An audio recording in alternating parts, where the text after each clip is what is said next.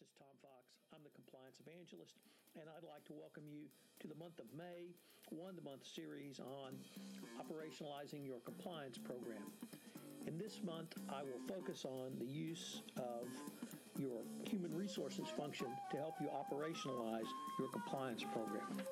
This month, my sponsor is Advanced Compliance Solutions. Advanced Compliance Solutions is your one-stop shop for all compliance-related services. Advanced Compliance Solutions has a new, exciting service offering called the Compliance Alliance, which is a three-step program that will provide you and your team a background into compliance and the FCPA, so you can consider how your product or service fits the needs of the compliance officer, the compliance practitioner, and the compliance professional. It includes a boot camp, a podcast series, sponsorship, and an in-person training. Each section builds on the other and provides your customer service and sales teams with the knowledge they need to have intelligent conversations with compliance officers and decision makers. When the program is complete, your teams will be armed with the knowledge they need to sell and service every new compliance client. Interested people should contact myself, Tom Fox. In the evaluation of corporate compliance programs issued by the Department of Justice, there was a section on incentives and discipline.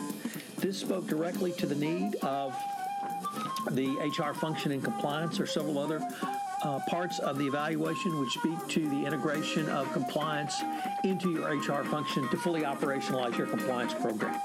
Each day this month, I will be exploring a different way for you to operationalize your compliance function through the HR function. I hope you enjoy this series. This is Tom Fox. Thank you very much for compliance leadership from the bottom. I've previously talked about setting tone at the top and moving it down into the middle, and now I want to talk about compliance leadership from the bottom. The key concept from the Department of Justice's evaluation of corporate compliance programs is operationalization. For instance, under the query shared commitment, we find the following question: how is information shared among the different components of the company? Under the prong relating to policies and procedures, the designing compliance and procedures question asks, what has been the company's process for designing and implementing new policies and procedures? Who has been involved in the design of policies and procedures? Have the business units/divisions been consulted prior to rolling them out? Lastly, under the same prong is responsibility for integration with the following question: who has been responsible for integrating policies and procedures? These questions point to a chief compliance officer or compliance practitioner demonstrating how compliance is burned into the fabric of an organization. While leadership at and from the top has long been considered by both the Department of Justice and compliance professionals as a key element to move compliance forward, the evaluation has also crystallized thinking around compliance leadership from both the middle and the bottom. I thought about these concepts when reading a recent article by Andrew Hill in the Financial Times, which was interestingly entitled Leadership from the Bottom Up. I was struck by a quote from Shlomo Ben-Hur, a professor at IMD Business School, who said, "We teach the top 5%, but the majority of this work is carried out by the other 95%.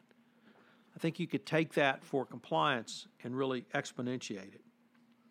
The key for companies at senior management must find ways to transmit leadership skills to persons who do not have leader in their job description and probably never will attend a top-level leadership program. You have to ensure that managers understand how to assign the right job to the right team members and have the compliance component in place.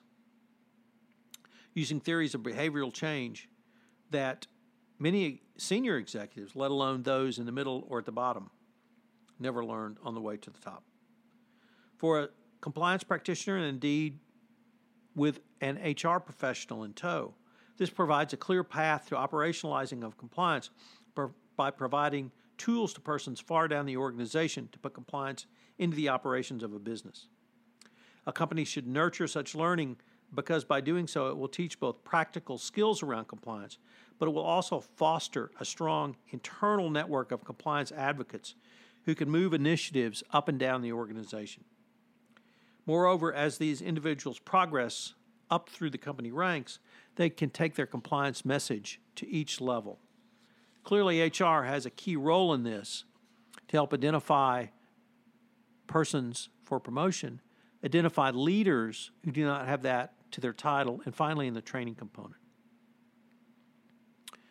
One suggestion is to build a compliance excellence center in your company. You can bring in middle or low-level managers to focus on understanding not just their roles in compliance, but how to assign the right team member to a compliance initiative and motivate employees going forward.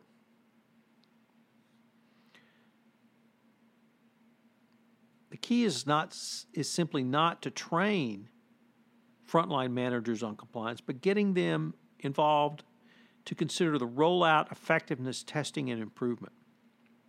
In other words, as Jay Martin, the Chief Compliance Officer at Baker Hughes, would say, it's all about execution.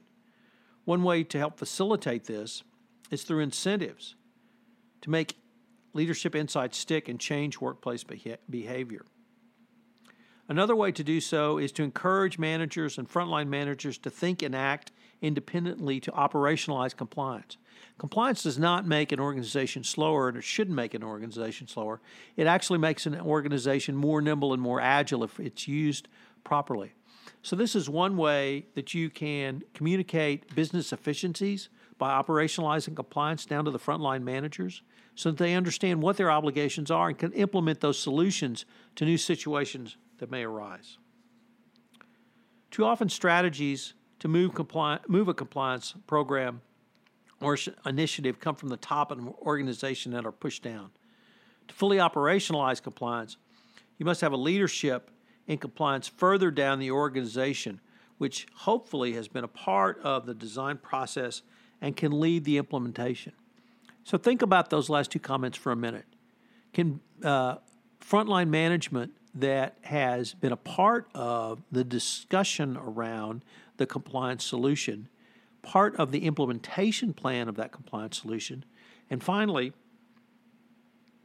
part of it going forward so that it's a continuous feedback loop. If there are changes that need to be made, if there are new concepts that need to be put forward, if there's new product services, if there are new customers, having that agility and nimbleness is performed really on the front lines. And you think about an army, it's going to be on the front lines where you have to have that agility and nimbleness most forcefully to deliver the solution. So what are today's 3 key takeaways? While tone at the top is critical, tone at the bottom can actually work to more fully operationalize your compliance program.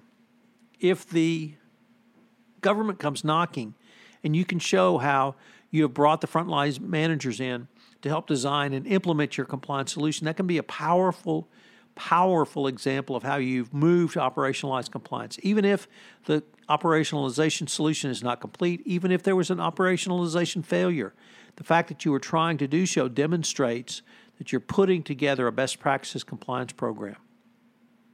2, do not forget the Ben-Hur quote, not the novel, the professor, that we teach the top 5%, but the majority of the work is carried out by the other 95%.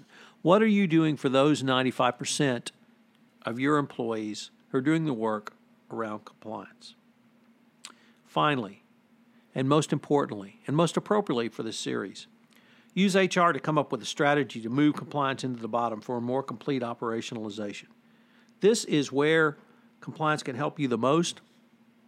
HR can help you the most because they will know those frontline dynamics and they can most appropriately help you moving that forward into the company. Never forget document, because if you haven't documented it, of course, it never happened. But if you do so, you will have an extraordinarily powerful story to tell when the government comes knocking. This is Tom Fox. Thank you very much for listening to Day 20 of 1 month to Better Compliance through HR, and I hope you'll join me tomorrow for Day 21.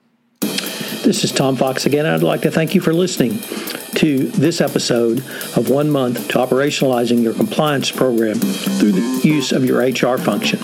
If you've enjoyed this podcast, I hope you will rate it on iTunes, as it would help our ratings, and also get the word out about this seminal 1 month series that I'm doing in 2017.